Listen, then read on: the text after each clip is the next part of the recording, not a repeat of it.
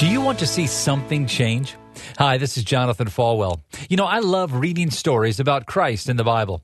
When Jesus showed up, immediately everything changed. People's problems were dealt with. People needing to eat were fed. His presence always changed things.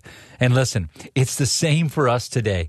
When Jesus shows up, everything is different. That's why we worship. It's why we spend time in His Word. It's why worship is something that we do with our lives every single day. It's what we do 7 days a week. The lifestyle of worship is so vital. It is worshiping God for who He is and for what He has done.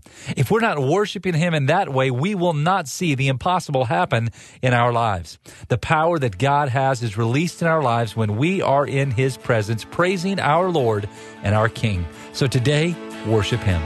You've been listening to One-on-One with Pastor Jonathan. To learn more, visit falwell.com.